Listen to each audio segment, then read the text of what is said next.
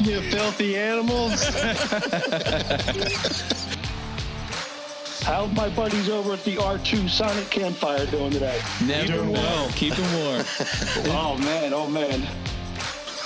You guys should come. You're my good luck charms, man. I always catch fish with you guys. Is there room on the bus? Because I look at you guys, and the 8 or 9 of you guys impress me a lot. You know, because I first ran. Okay. You know. No, go on. You guys. I don't do advertising. You're not going to see me on billboards or in newspapers, classifieds, none of that. Well, yeah, there's that because, you know, you guys are awesome. But Yeah, well, that's comforting to know in case I say something stupid. No, yeah. Oh, yeah. You're hearing it. That's kind of our thing, so don't step on our turf. Yeah, come on, man. Oh, man, I hope I don't. What we're saying is actually new, so that's why we're fumbling a little bit, but it's going to sound amazing. Welcome back to this week's episode of the Sonic Campfire with the Rutten River Pursuits podcast. We are Reality Outdoor Radio, where our mission is to get you in the outdoors by connecting you with the people, skills, and products you can trust. You can trust them. Mm-hmm. I'm Steve. I'm Catfish. I'm Brad. I'm Ryan. And I'm Will. You know what one of my favorite things to do is, guys, Tell lately, me. and I really got to thank you guys for introducing me to this. Cotton candy. No, I've never tried that. You don't even like to eat it. You just like to to make it. Dutch oven You cooking know I over can't an have open that. fire. Dutch oven cooking. I do like that. No, but kayak fishing. Ah. Yeah, and You are you know a fan. I'm relatively new to that. You know, Sure. to kayaking, but In fact, I'm loving it. what kind of kayak do you have? I have an Ascend. Some people say that's like the capri pants of kayaks. It could be He tried to tell me that about my Moken just yesterday. We were the out on capri the pants. river. Yeah, I said a lot of times. Everybody's trying to get me to upgrade. So I know how you feel, Stevie. Someone told me that. I don't have a clue. I am not upgrading. I don't care. Hey, I'm not. With the rivers the way they are right now, how low they are, capri pants are the way to go. You could get across it. Exactly. Yeah. Thank you, Brad. You're welcome. Don't even need to hike them up. My pleasure. No, I don't like wearing short pants anyways. Just long pants. So the other day, Will shoots me a text and says, I'm watching this kayak fishing show on Fox Sports Really? Network. That's true. Yeah, and there's this guy on there with an epic beard, and we got to get him on the show. One of the reasons. It's like a gateway. Yeah, I said, okay, bud, I'll see what we can do. Well, you're never going to guess who we got on the line. Well, I'm going to guess it was that guy. What's the name? You is laid it that out. guy. You laid it out pretty easy. What's the name for of me, that Steve. fishing show? The kayak fishing show, That's right? it. It's not a clever name. It's brilliant. Yeah, straight to the brilliantly point. simple. It is the Yeah. kayak fishing show. Okay. So what'd you do? So tonight we have one of Jackson Kayak's awesome content creators, Jameson Redding, all the way from the mountains of North Carolina. Jameson, How are you, bud? I'm excited to be on the show, guys. And I have to say, the nice thing about capri pants is that at least you let all the other guys know which way you swing. So There you go. this is like no question whatsoever. And you guys can, leave that in if you want. No, I like to sit in kayak like anybody. Yeah. You like them short britches, do you? I just want to get my calves. Tan. Sure. Come on, guys. My upper ankles need a little sun. My knees are sensitive. What's wrong with a sitting kayak? I'm just, With a sin kayak?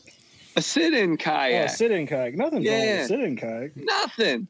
okay. Nothing. No, I'm just kidding. Some guys sit down to pee, you know.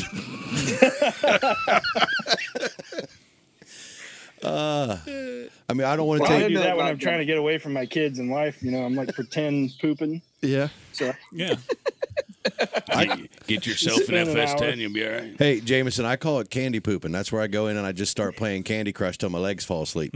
On that candy pooping deal. The washing the hands, though, afterwards is always tough because you're trying to get your legs to wake up and wash your hands at the same time. And it's just like it comes on and it starts to hurt first, you know what I mean? Like you're just kind of leaning on the sink, like not trying not to fall over. Pins and needles. When Ryan washes his hand, he looks like a Irish dancer. my upper body's perfectly straight. and slapping your feet, trying to wake them up and washing your hands. Oh, boy, did we derail quick. Sorry, that was my fault. It wasn't your Jameson, fault. Stevie set you up for that. He's I'm your sorry Scottie about Pippen. that. You got to check out Jameson's Instagram page, and it's pretty. Jameson Redding. It's and again, nice and simple to the point. He's easy to find on there. You would never know that you live in North Carolina based off your Instagram page. Like you can tell when you Adventure look at mine. Jameson. Yeah, like I didn't know if you were from Alaska, Florida, South America. You're all over the place. Bonefish in Alaska. That's kind of that's kind of the cool thing about I guess what my role is that nobody wants to just see bass from North Carolina, so capturing content, I get to see a lot of really cool places and traveling. Before this COVID thing, I probably spent more time in my RV than I did at my house. So it's been kind of hard to not be on the road and seeing places, which I did just get back from the Keys. So I snuck that one in. Did you? Yeah. Did some social distancing while we were down there. I promise. Yeah, had to. Where at in the Keys? So we were on Marathon is where we stayed, but we fished in there's the lower Keys. We kind of bounced around all the way from Key West up to Marathon and just hit different launches. Actually, we weren't kayak fishing. Well, we did one morning. We took some inflatable kayaks out, but most of the time we were in like a small flat skiff, poling skiff or whatever. Very cool. We actually we missed the COVIDs too. We were just down in the Keys kayak fishing for a week. We did pretty good. We caught a ton of this. I think barracuda's like what's her name? Emma up north. Yeah. Uh-huh. Emma, we just talked to musky fishing, the hammer handle pike that she hates catching because there's too many. Yeah. That's how barracuda is down there. Barracuda in the Keys. Oh, they're thick. I'm sick of catching all these barracuda. I hate it. You get the really big ones down there, the greater barracuda too, the just 4 foot long, toothy critters that greyhound when you catch them. Can you swim with them? Like, can you swim in the water when they're around? Are they aggressive? They're not. I've never seen them to be aggressive toward people, but they're so fast that if you were just like in the way, I could imagine that it probably wouldn't be like a good intersection. Like if they just ran into you on their way to something else. But they're really smart, I think, because when we fish with them with artificial baits, if you don't present it properly, they'll like come out torpedo at it and then follow it and kind of check it out and then just like pill out and not really attack it. Now, and you'll see them chasing needlefish and stuff, and you're trying to imitate needlefish. And so the way you do it is you try to reel, pretty quick, get their attention. Once they come on it, you literally can't reel it fast enough to take it away from them. So the faster you can rip it, the more likely they're going to come at it and attack it. Yeah, a lot of the hits I had that they actually took it were I was burning it so fast it was skimming the water a little bit, and they were hitting it almost like top water. Really? Yeah. Mm-hmm. Can't hate that. Yeah, they and then when they do have it, they just go completely ballistic and just take off like a rocket. I mean, it's nuts. And then you get them beside the boat, and you're like, all right, there's a lot of teeth. I don't really know how to handle this. I'm sorry. I'd rather deal with a shark than a barracuda, to be honest. Speaking of bad intersections, somebody get that thing off my line. Yeah. How did you get your current position with Jackson? Like, how does someone? It sounds like you got like all of our dream jobs here. So we're going to take some notes. you would think that I would have like some kind of background in marketing or video or photography or even kayak fishing. But no, so I guess just to like kind of recap it quickly, because it's kind of a long story, but it's been, I don't know, maybe 11 years now that I've been actually kayak fishing. And so I got into kayak fishing, trying to access water that I couldn't really get to by wading. I had lived in Florida for like 7 years and had a boat. But when I moved back to North Carolina, where I'm from, it's a lot of river fishing. So my center console didn't make sense. So we left it and sold it in Florida. And so I was kind of reconnected with some buddies I grew up with, and we were trying to like wade different sections of the river or take canoes. And we ended up all going and buying kayaks the same day.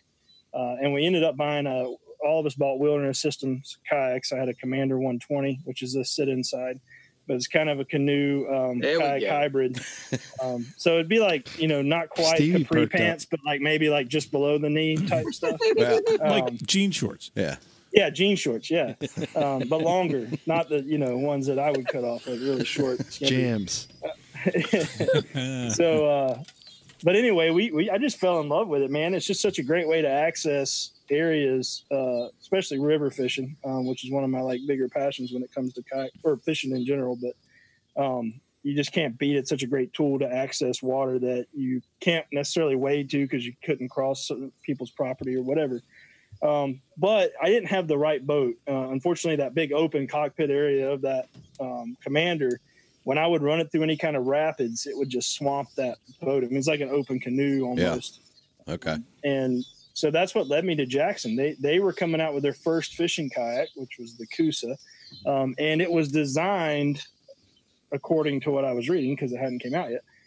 This was a river company that was a whitewater, predominantly led the whitewater world with river kayaks, whitewater kayaks. And they were going to do a fishing kayak. And so I just kind of like, hey, I need one that's made for fishing rivers. And they are launching a boat and they know rivers. So if they can figure out the fishing side of it, this could be one of the best boats for river fishing. And they were pretty innovative back then. They were the first to do like the external frame seat that would go high and low. And now everybody has that. And some rod staging. They made it where you could stand up and fish. And so they were kind of some of the first to do a lot of the things you see as a standard in a lot of boats now. And so I went and pre-ordered it. And then just kind of fell in love with that kayak and heard they were coming out with more of a flat water version, which was the Cuda. And I was kind of wanting the best tool for like inshore red fishing. Because like I said, I lived in Florida for years. So I was trying to find excuses to get back to that kind of fishing as well. So I ended up buying that kayak. And so now I've got two Jacksons and I'm just like a big fanboy, right, of Jackson. Mm-hmm. And I love their boats. And I guess one thing led to another. And I met some people, started fishing some tournaments for redfish, the IFA redfish tour, so it gave me an excuse to travel away from North Carolina. And because those run up and down the coast from South Carolina all the way around to Louisiana. And so I was traveling to fish some of those. And I did pretty well. I think I took fourth my second year at the national championship, which nice. I was super happy with. Yeah. Actually, no, that was the first year out of the gate. Took fourth. But anyway, that led me to getting on their team. So like I just basically applied to be part of their pro staff. And then I met some of the people and was like, hey, what do you guys need? Like, how could I turn this into a job? And they needed content. So I bought a DSLR and started YouTubing how to turn it on and which direction to point it. And then, just like it kind of led to creating kind of our own in-house media production company, if you will.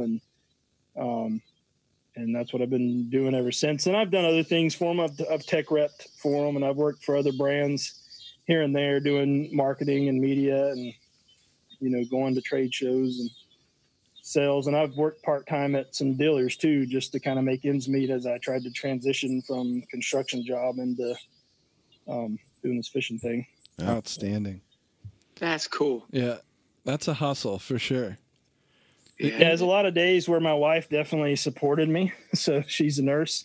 And we joked that when she got her nursing degree that I was going to quit and go fishing because, I worked while she was in school. Well, it Sounds literally reasonable. was about a week and a half after she got her degree that I was like, hey, I'm going to quit my job and try this fishing thing. And so That's it wasn't great. a joke, I guess. Yeah. So the joke's on her.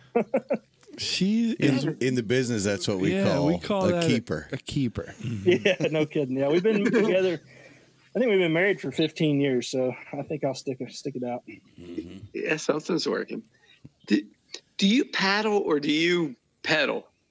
So for years we didn't have, since then I've been a Jackson guy, right? Worked with them, been on their team, and we didn't have a pedal kayak for a long time. So for a long time I kind of paddled, and for most of what I do, which is a lot of river fishing, like I said, and then some inshore stuff, I'm going to stand up and be paddling the kayak from a standing position, looking for reds and that kind of thing. So mostly paddle. But then we launched our pedal drive, and that did there are certain situations where I really do like the pedal drive. If you're trying to hold position, especially like offshore fishing, if you're going offshore and you're trying to troll for kingfish or, even trying to hold over a wreck for snapper or something like that. Or if you're inshore, but you're fishing like deeper water for big bull reds or something, and you just want to hold the boat, the pedal drive is worth its weight in gold because you can just keep your hands free, make more cast throughout the day. So I guess to answer your question, it's luckily I have the opportunity to have a couple of different boats. So I do have kind of the right boat for the right situation. And so sometimes it's pedal and sometimes it's paddle. That's the way to do it. Multiple boats for different reasons. I like it. I'm taking notes. I'll bet you are. It looks like a used kayak / boat dealership at my house. I've got a couple of skiffs in the yard and 3 or 4 paddle boards. And I think I can see them as the reason I'm looking this way. I think I've got 6 kayaks laid out right now. So yeah, Hey, it's a used kayak shop. There's worse problems to have. I'll be honest. Yeah. Tell me about it. On your Instagram page, there is, it looks like every picture is a different boat. Yeah, that's probably because it is. Yeah, for sure. There's an easy way to fix that problem. Just start selling them to all your friends. Well, that's what I've done, and now everybody around here has a Jackson kayak. Can we switch gears a little and talk about redfish? No. And I knew you weren't going to let that go long, Stevie. Please. Definitely one of my favorite topics in the world. Yeah, I've been. So I get to North Carolina once a year, and every year That's I try to catch redfish. It's like 3 times a year. 3 times a month. Just once in North Carolina, and I've been doing this for 10 or 12 years now, and every year I try to catch a redfish. That's kind of like a bucket list fish for me. We do. You can go to the beach here in Maryland in the fall, and there's some small ones, you catch off the pier, but there's not, slot reds. There's certainly not, or there might be slot reds, but there's not bull reds, like big bull reds is Stevie's dream. Yeah. And that's like the one I caught? A bucket list fish for me. Even bigger, like gotcha. a 40 I just plus. Needed a reference. Yeah. 40 plus is a bucket list fish for me. But I'd be happy with, what was yours, Will? 28 or 31, something like that? I don't remember. Just massive. I'd be plenty happy with that. Well, I don't know what I'm doing wrong because I can't seem to find anyone to tell me. To be honest, wish I could say more about North Carolina, but I've spent a lot more time fishing South Carolina, Georgia, Florida, and really a lot more time fishing Louisiana than I have probably any other state. That's the place for reds, isn't it? And that's what I was going to say. Like, if you just want to get that monkey off your back, you just need to bite the bullet and go to Louisiana, because I swear you can just blind cast and you'll catch. Really? It's unbelievable down there. And there are, I have fished North Carolina and I have caught reds in North Carolina, but I think what you have happen, or at least what I've seen anyway in North Carolina, is you get a lot of smaller fish that kind of come up into the marsh. But you do have, North Carolina actually holds the world record for the largest redfish ever caught. But those redfish school up and they become kind of hard to catch. It's not like you're going to go Like in Louisiana, you could see one cruising that's over 40 inches just with its back out of the water up in the marsh. Man. And you don't see that, or at least in my experience, I haven't seen that in North Carolina as much. It's more of a cut bait on the bottom, like you're catfishing kind of thing. Really? But you get the big barrel. I mean, they got some big, and same in Virginia. There's some big redfish in Virginia and North Carolina, but it's just like for what I do is mostly the sight fishing game, which you want to be around oysters. You want to be around tidal waters where the fish are kind of waiting to be able to get up into creeks and in grassy areas where they've got a lot of bait fish and crabs and stuff that they can feed on. So it does happen.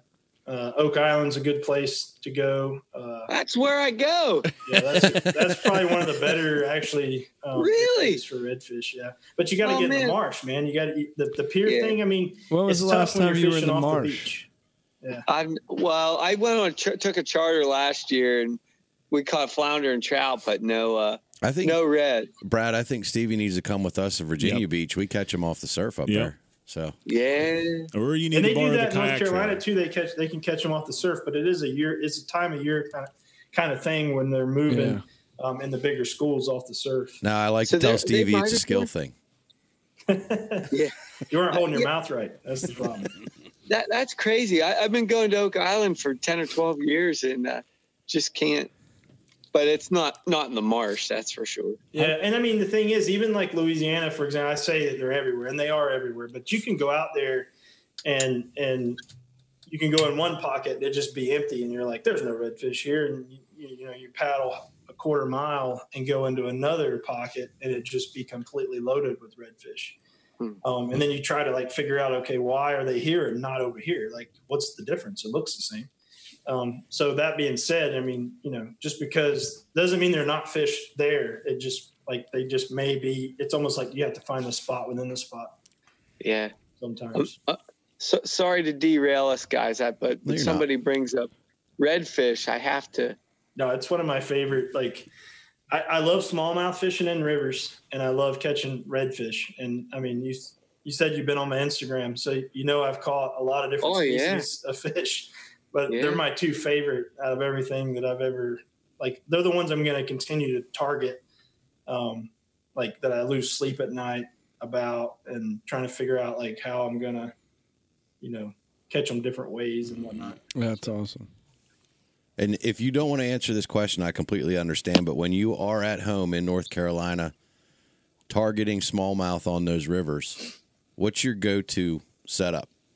No, definitely an answer for sure. Like I'm a firm believer in that I could tell most people exactly what I'm throwing and where I'm throwing it, and they probably still couldn't figure it out. So, all right, try me. That's what I tell my buddy. That's what I tell my buddies anyway. I'm like, I'll tell you exactly what I'm doing. You're not going to be able to replicate it. But no, I think it's fun to share with people what what's working so that they can go out and have a good time too. And I've worked with Z-Man, so I have to kind of preface this that I do work with Z-Man, but I started working with Z-Man because I was using their baits and really impressed with them. So I almost exclusively throw Z-Man plastics and a lot of their different baits. And my go-to setup, I'm always going to have a chatterbait tied on, and it's an expensive chatterbait, but they've made me a firm believer, and I was very skeptical about it. But that jackhammer, I've seen it work,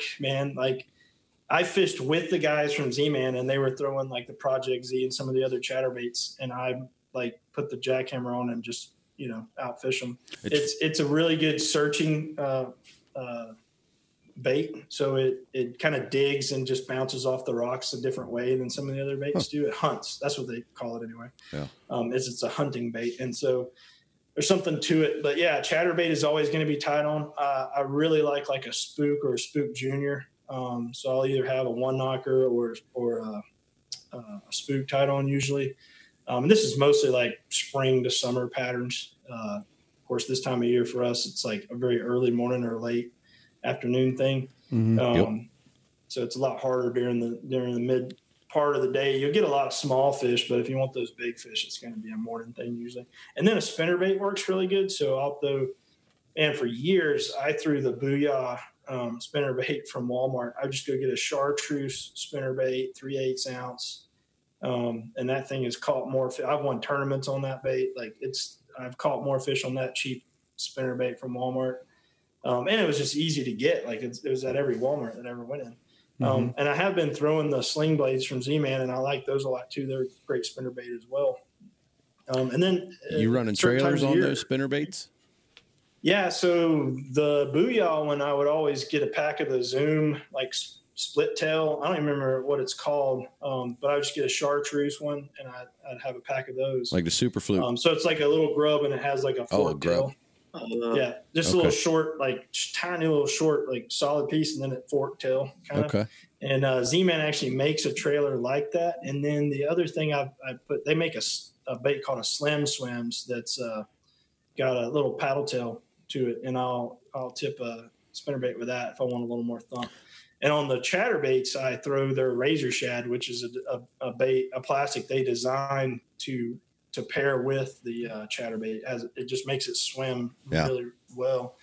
And if you need a little more thump, you can put like a diesel minnow on, or just any kind of paddle tail swim bait. Yeah, it's a great bait. And there's different ones, and you kind of have to try them, man, because sometimes certain ones work better than others in different areas and different sizes. But I tend to like the rivers we fish around here are rocky, and they are up there as well. And so I like it to be in contact with the boulders, not necessarily dragging the bottom, but if there's a rock that's sticking off the bottom, I definitely want it to hit that and go around it and kind of dart and stuff. And so if there's a lot of current, I'll do a 1/2 ounce. 3/8 to a 1/2 is kind of like the go-to, but I use a 1/2 a lot. Yeah. I don't know if this is the right way to put it or not, because I'm also have been converted in my life. But I mean, there are some amazing companies out there. Ride-Tech's an amazing bait company that's up and coming. But never heard of her. Have enough free time. So we went to Canada, and I caught every bit of 100 walleyes and a couple pike, and then came home and caught multiple largemouth bass on one white diesel minnow. Literally, I never had to change my bait for a month, and I caught hundreds of fish on it. And now, had they been, and we go in spurts. Before Z-Man, I was a huge Kayak fan, and it still has its place in my heart. However, I would have went through 600 4-inch Kayaks. There's something to be said for the durability of that elastic. It took me a while to get used to rigging it, and I think this is one of the bigger complaints that a lot of people have, is that it's difficult sometimes to get it to set properly on the jig head or on there. I don't have. But there's some tricks you kind of learn. You don't even use the keeper, man. Just run a small bead of super glue right on the shank of the hook. Don't even use the keeper. Put it on. Wait 5 minutes. It won't come off all day. You don't even have to put it on a keeper anymore. A lot for sure. Yeah. Once you figure that part out, man, like you said, I've caught. I think at one point I had the same trailer on a chatterbait that I caught fish in 3 different states. Yeah. That bait just rode on my rod, and I'm like, why change it? It still works. That's great. There's no point. And I asked him one time, like, how do you guys even make money? Because if you wanted to, you could just keep using this bait. But they joked and they said colors. So a lot of people want different colors. And I'm a big fan of them, and I do work with them. They don't pay me or anything, but I get bait, so I just have to let people know that, because sometimes people think, oh, well, you're getting them, so you have to say that. No, I really enjoy their product, and when I can't get them, I buy them. I bought. They ran out of jackhammers, and I got on like Tackle Warehouse and bought up like $150 worth of jackhammers because I knew they were going to be calling it. They just work that good, man. Yeah. But honestly, anybody who would come at you and say something like that, I would challenge them to just buy something super easy, real entry level price wise. Just get 1 pack of Ned rigs and a TRD. Pick any color you want, and if it doesn't work and you're not impressed, then don't ever buy a Z-Man again. But I promise you'll be back. You can throw any body of water and catch a fish. Yep. Yeah. You say that about the Ned rig, and for years until I started, I guess you call it power fishing, I was convinced that all you needed was a Cinco or something like that, like wacky rigged. And I caught tons of smallmouth on that. And I used to guide, and that's what I like put on everybody's rod. I'd like, just throw this and don't do anything. Just let it float down the river. And somewhere along the way, I transitioned into throwing bigger and, faster moving baits, top waters. And, it's like, I kind of forget that those baits like work as good as they do. And occasionally I'll pull that Ned rig out and, it'll catch a lot of little fish, but you don't catch big fish on that thing. Oh, yeah. Logan caught a 44-pound flathead on a Ned rig down there. Jeez. Smashed it in the fall. Yep. Picked it up. My biggest redfish was not on a Ned rig, but I was looking for a jig head in my box. They used to make a crab. And the shrooms head that they make for the Ned rig, the real light wire. Yeah. A shroom style jig head. I had that in the box, so I put that on, and I was just sight fishing, mostly slot fish all day. And it's a light wire hook, but if you have your drag set, and you're in a kayak, so they're going to pull the boat around before they really do too much damage. But we came up on this flat, and there was some big black drum. 20, 30-pound black drum with their backs out of the water, and I'm trying to get in front of one of these fish, and they just are giving me the slit. It's crazy. They can be completely out of the water and then just disappear. They only need like a few more inches and they can just sneak off and they go. They went. Mm-hmm. And I looked over and I thought I was looking at a black drum. That's what I thought, because the sun was just lighting the side of this fish up. I'm like, holy crap, that thing's bigger than any of these other ones. Well, its tail was out of the water and it had a faint spot that I could see on its tail. I'm like, wait a minute, that's not a black drum. That is a big red. And so I went over there and put that thing in front of it and it ate. And then I was like, immediately, I had 15-pound test line on a, medium spinning rod with that light wire hook. And this fish ate this thing. And I'm like, I don't know what to do. Crap. So, yeah, my buddy came over and helped me. And we measured that fish. When I finally landed, it was like 20 minutes later, I got its head. All I could get in the net was its head. It was right at the 50-inch mark. I had a measuring tape on the paddle. So I had to mark. The paddle went to 45, and I had to mark where its tail ended. So we made a mark on it, and then when we got back, we measured it. It was 50-inch fish. Just get rid of your kayak and ride that thing. Yeah. Oh my god, dude! You have to break it first. I was so pumped because I never broke the 50 mark, which I still haven't, I guess, broke it, but at least I've gotten to that. That's incredible. I just can't believe that. Like, a 50-inch fish on light tackle. I have one frame of reference, and I don't know how long I took to get mine in, but they were big surf rods. Go ahead and tell the story, bud. I'm not trying to get down that road. I'm just saying it. Like, I popped a couple with those big rods and the 30, 40-pound braid and all that stuff. And you're using 15-pound on a 50-inch fish. It just doesn't. It shouldn't have happened. That's where the don't horse 'em comes in. Yeah. I will say the next day on a hook set of a 30-inch fish, that rod broke. So I may have weakened. Good. I'm glad it did. Isn't it funny that it's funny he said that, because I broke my rod on our river trip last night. Yeah. And it was the same rod that I caught that cow-nosed stingray the other day in the bay on the little bass rod. They're one and done. You just need to toss them after a big fish. Yep. It's like a retire them. That's what I should have done. I should have retired it and like, hey, you caught this fish. You're done. You did your job. Put it up on the wall with a plaque. You did your time, soldier. Yeah. Well, the biggest, I think the funniest or part of that story is I got a really close friend that lives here in North Carolina, and we do the Louisiana thing every year. And he claimed the day before we caught a lot of really nice fish, a lot of bull reds. Well, I consider anything over like 36 inches to be like approaching that bull mark. Sure. Some people say anything over slot. I've heard people say over 40. I've always just called it 36 and above is, you're creeping into bull territory.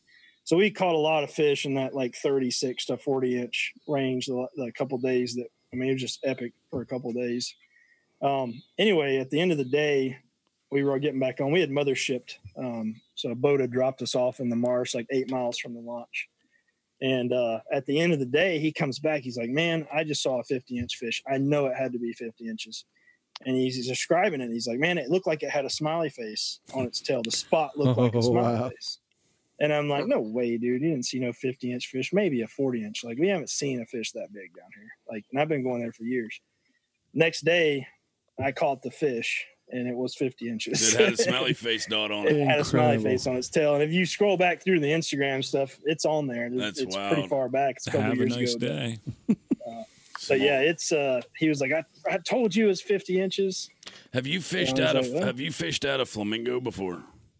I have, yeah. I've done that a couple times.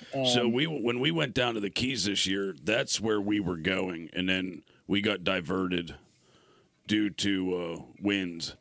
And then is that legal? What's that? Fishing on a flamingo. Fish for yes, if you have to hold on tight. Pants. Yeah. That makes sense. You got to break them first. You have to have pink capri so you don't get in trouble. It doesn't look like you're it's on not one. hard to fish off of them, but it is hard to catch them. So the wild, that part out. You gotta drink thing about Natterdays. flamingo was when we went down that way when we were going to go to Flamingo was the fact that they have the salty crocodiles laying on the boat ramps. Oh yeah. Which is another reason why I quietly diverted and went down to the Keys. Oh, they're down there too. You just don't see them as much. I didn't see them as much now. Saw a lot of sharks where we were, but the thing about that for me, like fishing from the kayak and getting started around rivers, you don't see stuff like that when you're floating the river. I mean, I've seen a black bear occasionally run away from the bank, but nothing, that toothy is in the river. Right. Some muskie, but I'm not really afraid of those. But, the first time I was fishing an IFA event down in Titusville, Florida, and where I wanted to go, there was an alligator, probably about an 8-footer, like just surface, just hanging out between like where I'm at and where I want to go. Guess I pick another spot. I'm like, man, I really want to go over there. And I'm watching him, and he I'm going to paddle slowly toward him and see what he does. So he just kind of sunk out of sight, and I'm like, all right, well, he probably like went to one side or the other, so I'm going to keep going. And I paddled on by. Well, a few minutes later, I'm doing the over my shoulder thing the whole time. I'd imagine. But I start to relax, and I'm like, all right, I think I'm good. About that time, a freaking manatee stuck its head up and blew right beside my kayak, which I had never seen one of them either, right? So this thing sticks its head up and blows, and I thought I'd crap myself. Well, that's what I was going to say. Did you bring an extra parachute? And I'm like, stupid manatee. And anyway, since then I've just I've been around them a lot. In fact, there was a cover shot. It's funny. Like all the fish I've caught, I've never gotten a cover photo on a magazine. I finally got one, and it's me pretending like I'm going to sneak up behind this alligator and choke it. So in the foreground of the shot of Kayak Angler magazine, there's like a 3-legged alligator up on this log down in the Okefenokee swamp, and I'm like behind it, like doing the whole like choking thing, like I'm about to pounce on it. And so that's the photo that ended up making, like, out all these years of trying to get something on the cover of a magazine. If you're gonna sneak up on a gator, best to sneak up on a 3-legged gator. Yeah, right. Because he already knows. He knows he can be beat. It's what we're talking Got it in about. his mind. We're talking to somebody that would know. Like my first encounter this year with the manatees, we were in pretty shallow water, headed out early in the morning. It was just cracking daylight, and I was actually running a 2.3 horsepower Honda on the back of the kayak to get across the Keys quicker to where we wanted to fish. Nice. Yeah. And I was headed out, and I bet you the water was probably chin deep, shoulder deep, something like that as we were running across. And it was flat, dead, mirror calm. And it was a gorgeous morning. The sun was coming up. And all of a sudden, the displacement of the water, I must have woken up or spooked this manatee. And it picked the front of the kayak up. Like, not off the water, but obviously displaced enough water to, rock and roll the kayak. And, yeah, it took me a second to – is it a bull shark? Is it – until I figured out what it was. But yeah, they're so docile looking, but when you come up on one, man, they can move. And it did, man. It took off. They were super cool, though. I have to say that if – in all the kayaking years I have of seeing cool things on the rivers and stuff – I honestly think the manatees were some of my favorite things because they came right up and checked the kayaks out. And they're very curious. Yeah. I've seen them. Some of the cooler places that I've seen them is some of the very clear water springs that are down in Florida. Yeah. They'll come all the way up from saltwater to these spring heads in the wintertime because it's always going to be in the 70s at those spring heads, that water tip, and they'll come up in the winter, and just it'd be so clear. That water's like gin clear, and you'll paddle over these, manatees. They're just hanging out in that clear water, just staying warm, and miles and miles away from salt water. Like it's crazy. Stevie, are you done with your whole bull red talk? Can I ask him a different question? Yeah, I guess. It's hard. I know. That's all I want to talk about. So you're in North Carolina. Do you guys have big predatory flatheads down there?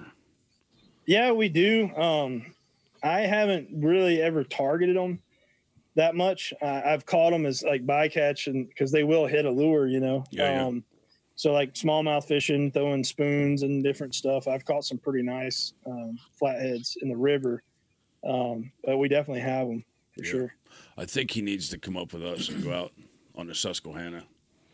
So I got a chance to fish the Susky a couple years ago in October, and we waylaid this is in Pennsylvania, and we caught so many smallmouth, it was stupid. Yeah. Where at?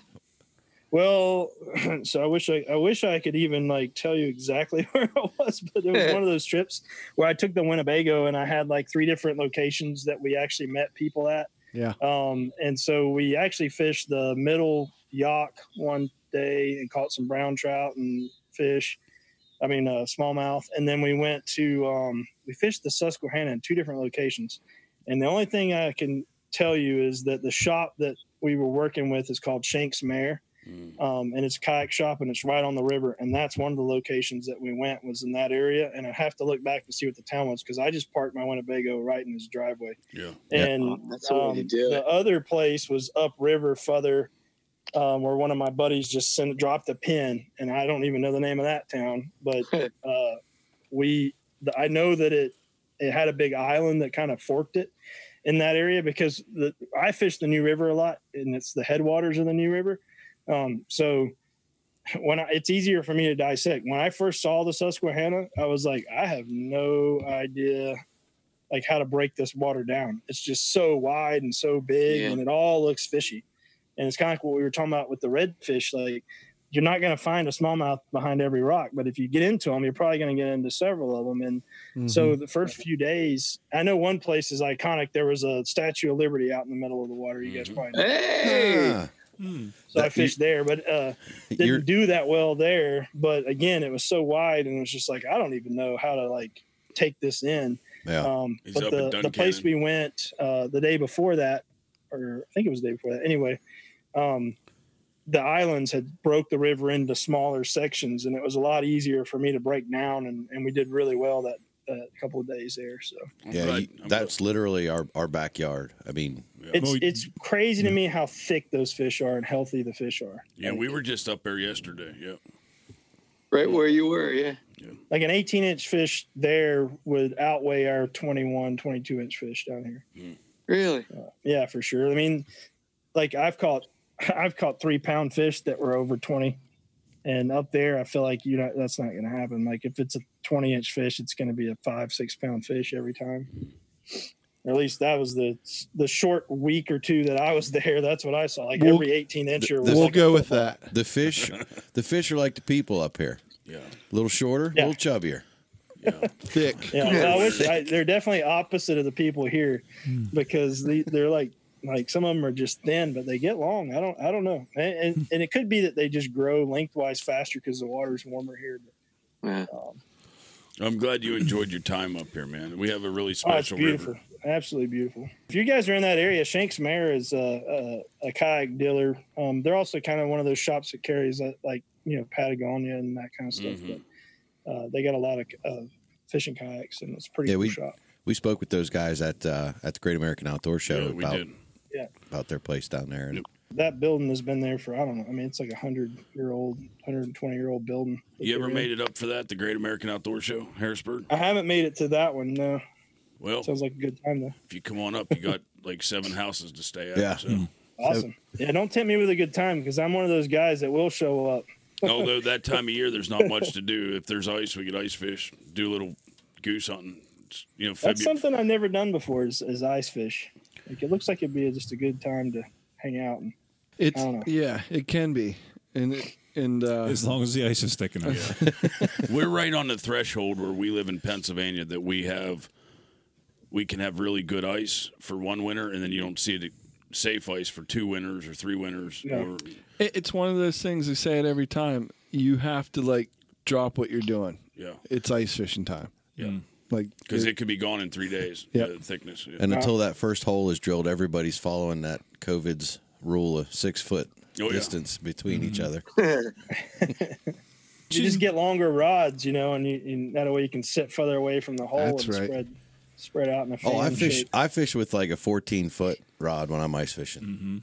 Crappie I use a rod. big crappie rod. Yeah. The whole thing is different to me, and I've known some people that do it a lot, but I've never done it, so I wouldn't even know. Pulling one of those giant muskie through that hole is just like, it's crazy. I don't even understand how that was physically possible. Stevie sits in his kayak in the ice. I do. That's what I would probably do, just because I'd be more comfortable. Well, you have to wear a life jacket even when you're on the ice because it's non-swimming month. It's what's it, November to May or whatever. What were you saying, Brad? You mentioned your Winnebago. How you travel around and you do a lot of fishing around the country. Like, what's your year look like? When do you start fishing? I guess you do a lot of winter fishing down in Florida and Louisiana and stuff like that. But what's your year look like? So the COVID thing has definitely changed it for sure. But let's say a typical year before all the stuff was canceled and you're not traveling and stuff. It's a lot of it's based on product launches. So part of my job, if you want to call it that, is figuring out where I can take product that's coming out, what makes sense for that product. So if it's a river boat, like that's one reason we were up on the Susquehanna in Pennsylvania, was 2 reasons. We had product we wanted to show off and get content for, and it made sense to be on rivers. But also we have dealers up there. So I visited a couple of our dealers and we got them involved in the content creation so they would have content to share out. So I try to plan my year kind of based on that. And a lot of times we're working on new product, starting in like April, March, up until the launch, which is usually around ICAST. So July is when we try to launch stuff. So it's kind of real heavy travel, a lot of content creation, trying to get shots for catalogs, shots for social media, and then also like the promo and walkthrough videos. So the day that boat gets launched or that product gets launched, they've got everything they need to do a successful launch campaign. And it's usually around, there's 2 big shows that are important in paddle sports, and it's ICAST for the fishing side of it. And a show called Paddle Sports Retailer, which used to be Outdoor Retailer. And then they kind of separated paddle sports from the outdoor, like the whole outdoor industry. And that show's in August. So it was always like mid-July for ICAST. And a couple of weeks later, we're going, to the paddle sports show. And so those are your 2 launch shows typically. And then after that, it's just getting like lifestyle content and just keeping it flowing through the year. And so I try to plan, when's the best time to be somewhere to fish, but the downside to that is it's typically the same time everywhere. Like it's like, I was going to say, when's the best time to go smallmouth fishing in Pennsylvania? October. When's the best time to go red fishing? October. When's the best, it's like, and that's what ends up happening. And we end up in Florida during the winter because of the weather. But the fishing in Florida is not better in the winter. It's actually better in like the hottest, most miserable time of the year.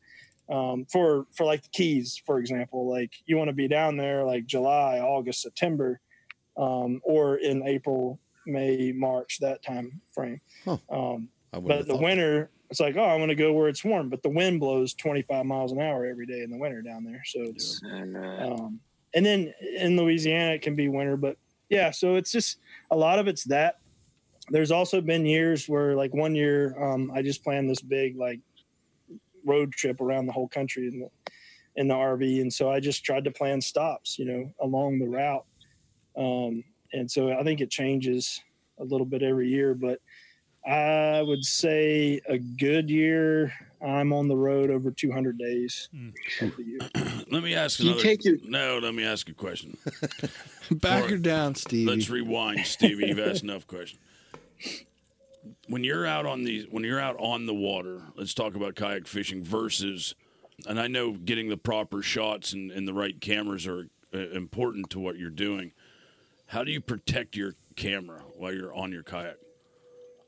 So that's definitely been a learning curve. I went through several pieces of equipment. I think I'm on my 4th or 5th drone at this point. But a good dry bag is just like a necessity. And I've even found that some are better than others. NRS makes a really good one. Watershed is a company that makes dry bags for the military. So they can like carry their weapons, their electronic equipment and stuff when they're, launching through wet conditions. And so Watershed has probably been my most trusted brand to work with that I've used for my higher end equipment. It's like a Ziploc style dry bag. Okay. But Nice. they're just bomber. I mean, they work really well. They're not cheap. I mean, it's a couple $100 for one of their dry bags, but I'm putting a $4,000 camera in it. So Probably good insurance. probably worth it. That's a good investment. Yeah, and then there's Dude's some gotta things you do just what a dude's accept. gotta Like do. yeah, you just accept that you're probably gonna lose a drone every once in a while, or you're probably gonna lose. So it's like a trade-off. You don't want to go too crazy. We're always looking for the best camera, best drone, best gear for what we call run and gun, but without breaking the bank. So like run and gun is like where you're moving a lot, you're hiking, you're paddling, you're doing something. You don't want a big bulky setup that has a lot of moving parts. You want something compact that's still going to get you a good enough quality. So we're always on the hunt for that best camera, and we found some pretty good ones that work really well. What lenses are you going with for when you're filming buddies and stuff like that? When you're filming the show? So for years I used Nikon. So Nikon DSLR. We did most of our video and our photography with one of their DSLRs, the D750, and we used their lenses. So but try to get like size wise, like is it 70 to 200 or? Yeah, so for me, I have found that if I can find a good lens that will go from like one of the lenses I use a lot is a 28 to 300. Mm-hmm. It's a Nikon lens. Another one I have is an 18 to 200. So they're not like super high end lenses. I mean, they're still good lenses, good glass. But the idea is that if I can get a good range without having to take that lens off and swap it while I'm on the water, that's really key, especially like saltwater. I mean, the air alone around saltwater is just going to ruin stuff. So yeah, you want to be opening up the body and stuff. So like my production camera, I run an 18 to 200 on it most of the time. And that 28 to 300 on my Nikon, which is my photo / backup video camera, is the lens that I use most of the time on that one. And because I can't hold past like 200 or so steady when I'm on a kayak. Sure. That makes sense when I'm filming. Absolutely. So anything more than that is just like useless from a film standpoint because I can't hold the camera steady enough without a tripod to shoot further than that. No, that makes a lot of sense. And you don't want to be changing out lenses when the boat's rocking. And that's the bottom line. You get one of those there's fancy fluid not arms. a lot of real estate for stuff to fall either. If it falls in the kayak, it's probably going in the water. Copy that. Well, since you're doing all this stuff, like I want to know what's the craziest or most precarious position you put yourself in order to get content? Like, what's the thing that you've done that you've like look back and like my wife would have been pissed or beyond a 3-legged gator? Well, yes. I mean, we've already gone past and it. getting Eskimo kisses from the manatees. Manatees, yeah. Manatees, yeah. Manatees. There's been some times that I've climbed or maybe jumped in the water. I know one time we were shooting down in Louisiana, and that was one of the kayak fishing shows, catching yellowfin tuna. And I don't know that it was really that dangerous. I mean, there was a storm coming, but it just didn't dawn on me like how deep and how like out in the middle of nowhere we were. We were in 3,000 plus feet of water, and I didn't the depth finder only read, like, he had it set to read the top 300. So I'm just like looking at this dude. We were on like this big sport, like Freeman catamaran boat. And I looked at the thing and it said 300 feet. So I'm like, whatever, I'm going to jump in and get some shots of Jim. And he was fighting, the host of the show, he was fighting like 100-pound tuna. And I'm like, I'd already caught like 2 or 3, and this was like kind of the last one of the day, and we were going to call it, but we had no underwater footage. So I jumped in. These. I'm just sick for of real, catching dude. tuna. They beat that. That is a fish that physically hurts you. Like, I had bruises and bled for a couple of days after that.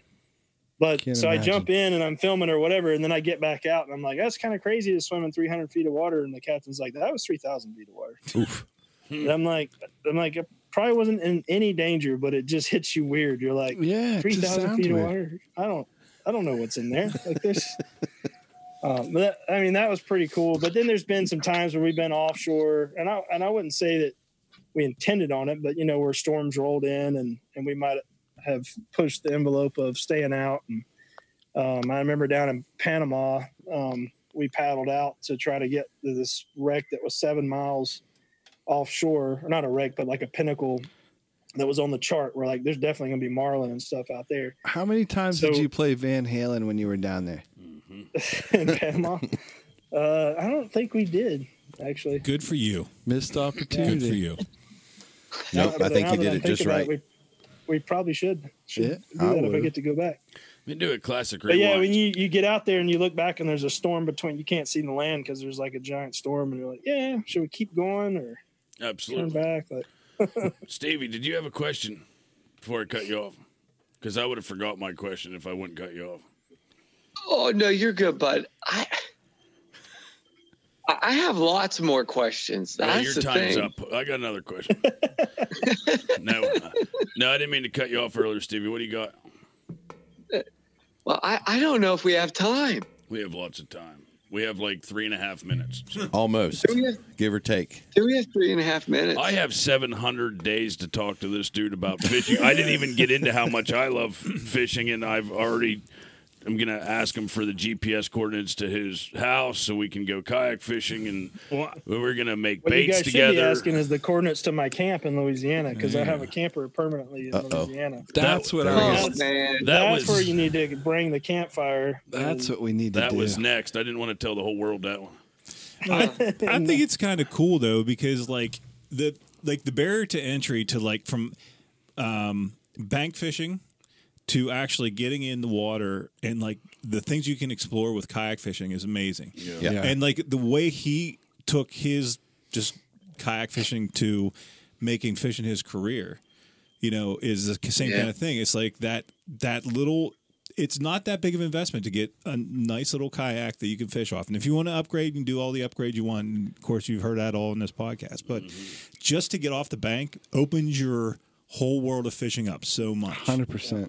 And kayak fishing has changed and grown and evolved so much in the years that I've done it. Like, people are running kayaks now that they've got over 10 grand invested in. Oh yeah. By the time, but the key thing to remember is you don't have to do that. And with a kayak that you pay $800 for, $700 for, a couple of rods, a paddle, and a life jacket, and you can ultimately catch a marlin. I mean, like you could, it's not like, I'm not saying everybody will, but it's been done. We will. It's been done. And Jim, you mentioned the host of the kayak fishing show. He's landed 43 or something odd marlin off his kayak, and almost all of them were in a paddle kayak. So it's not. I think that's what's so intriguing to me about kayak fishing, and believe me, I love fishing off my skiff too. But with the kayak, there is no limit to what can be accomplished from the kayak. I mean, I got into it to fish rivers, but now I have caught wahoo. I've caught big tuna out of it. I've caught big bull reds out of it. I've caught giant barracuda, rooster fish, right? Like I've caught rooster fish. Oh, that's awesome. Yeah. I've caught mahi, and like, I mean, there's ones that I want to check off that I haven't caught yet. But I guess my point is that it kind of, kayak fishing made me more of an adventure fisherman, like seeking that like next thing, and just being able to take the kayak in the truck and go anywhere in the country. And And now with inflatables, you could fly with a kayak, like and go. Lately, I've been having this reoccurring dream where I build one of these amazing rustic Sprinter vans and throw the kayak up on top and don't look back, like for like 6 years until I hit 50, and then come back and be like, I don't know what you're talking about. I just left. Like I'm back now, and tell my job that I'm sorry. I was on an extended vacation. It was a fugue, hire me back. Fugue state. Yeah. Well, every year that you put it off, then you're going to hit 50 closer, and you'll have less time to do it. So you should probably go ahead. No, I have a couple family things going on that are need to be closed first. You got this, though. You should be planning it. Oh, I am planning it.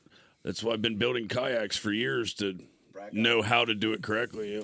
Brad got a welder. You guys will be ready. He's going to help you. That's one of the cool things too. We'll end this up on just the love of kayak fishing doesn't stop there. I mean, it's guys that love it. They work on their trailers. They upgrade their trailers. Just tinkering and rigging a kayak. Yeah. I love rigging a kayak to the point where it was almost perfect, but it's not. So sell it and then buy another one and start over. It's like marijuana. It's a gateway addiction. It is. Like if I'm not fishing on it, I'm in the garage trying to bolt something to it or add something to it or take away, weight here. Yep. I think that speaks to the community of it, because what you just described it's more than just the fishing. Yeah. It's more than just the rigging. It's more than doing it from a kayak. Like it's a weird hold that it has on people, and it really is the gateway. And I think a lot of it, what did it for me too, was not just like, okay, I can take this kayak anywhere, I can do this. But when I started doing that, when I actually started going to these places and going to these events, whether it's tournaments or there used to be a really cool event, and they still do them a little bit. It's called the Boondoggles, but it's basically the definition of boondoggle is a waste of time and money, and that's all it was. But it was like, hey, you guys like kayak fishing? Here's a campground. We're all going to be hanging out at this campground, which also happens to be near a really cool area to fish. Would anybody like to come? Well, one of the events I went to had 475 people show up. Wow. They booked out a whole state park. And so you got all these like-minded people that are from, I got friends that came all the way from Maine that would drive to these things in Louisiana, and they just come from everywhere. And you start to see people like they would buy or build campers or vans to just come to these events and hang out. So now they got their kayak where they're like, it becomes so much more than just the fishing. Do you walk in and be like, these are my people? Yeah. And it doesn't matter. Like you guys said a minute ago, come up here. You got like 7 places to stay now. That's the kind of relationships you build with those people at those events, and they become like lifelong friends to where you might not see them for 2 years, but you're traveling through their area, you call them, they're like, yeah, man, crash in my place or whatever. And, that's awesome. You just pick right up where you left off. And so like some of my best friends that I have, like we have that in common, and I wouldn't have met if I hadn't have, got into kayak fishing. And I've been in the boat world too, but there is a community for different types of boating and that kind of stuff, but it's not the same, man. It isn't. No.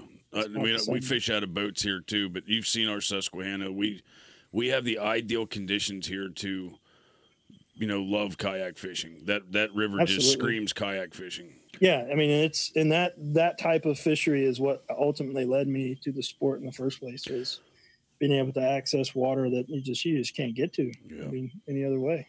Awesome. I hate to say this, but we're out of time, and don't say it. And I'm only saying it because I'm looking at the computer and it's telling me I'm over time because I could keep talking all night. Actually, I'm just starting to wake up. I'd like to talk more, and it's not because I had a long day at work. And here's the wild thing. You're right.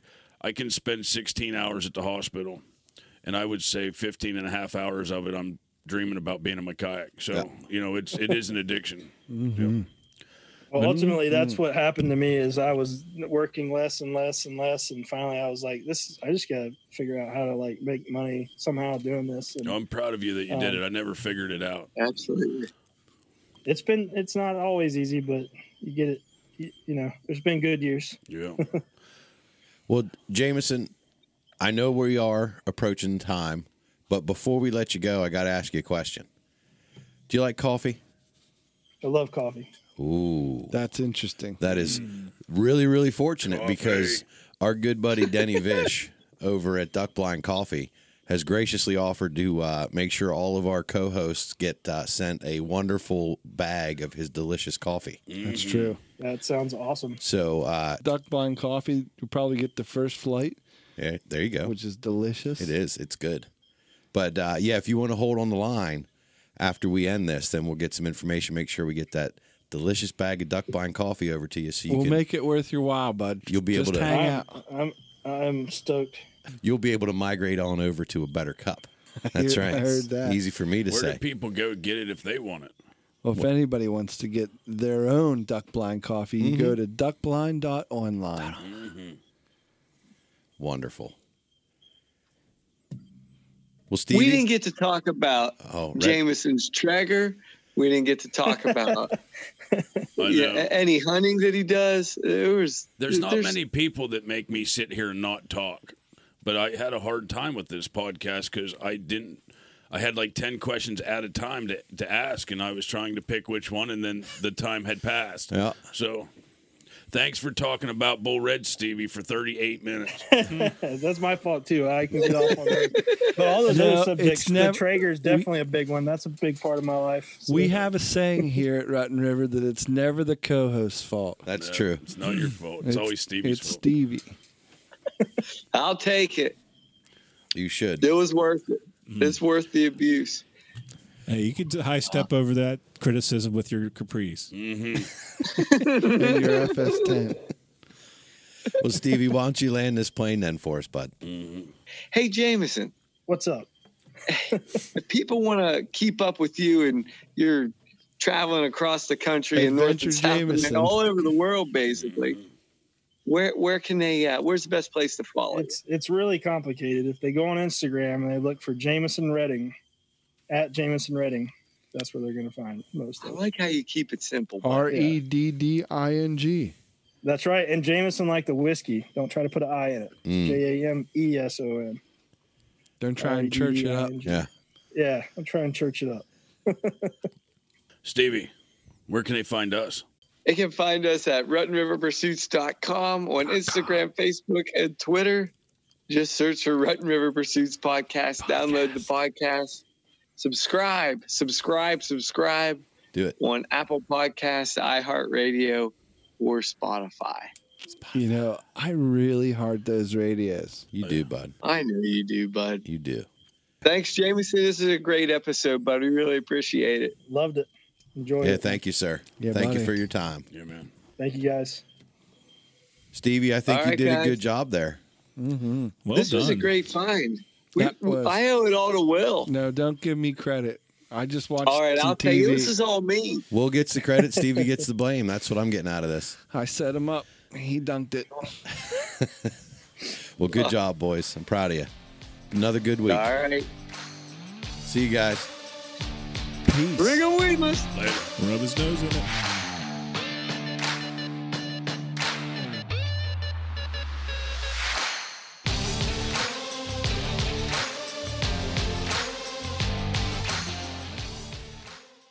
Every year he tried to catch redfish, and I've never caught him. I've seen them caught around me, on piers and stuff.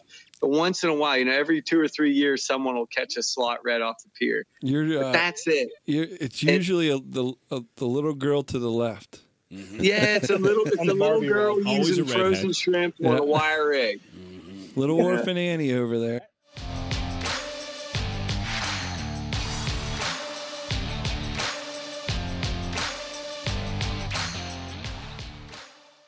I mean, I had 15-pound test line on a medium spinning rod with that light wire hook, and this fish ate this thing, and I'm like, I don't know what to do. Crap. So, yeah, my buddy came over and helped me, and we measured that fish. When I finally landed, it was like 20 minutes later. I got its head. All I could get in the net was its head.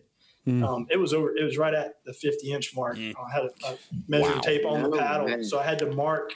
The paddle went to 45. And I had to mark where its tail ended, so we made a mark on it, and then when we got back, we measured it as 50-inch fish. Just get rid of your kayak and ride that thing. Yeah. Oh my god, dude! You have to break it first. I was so pumped.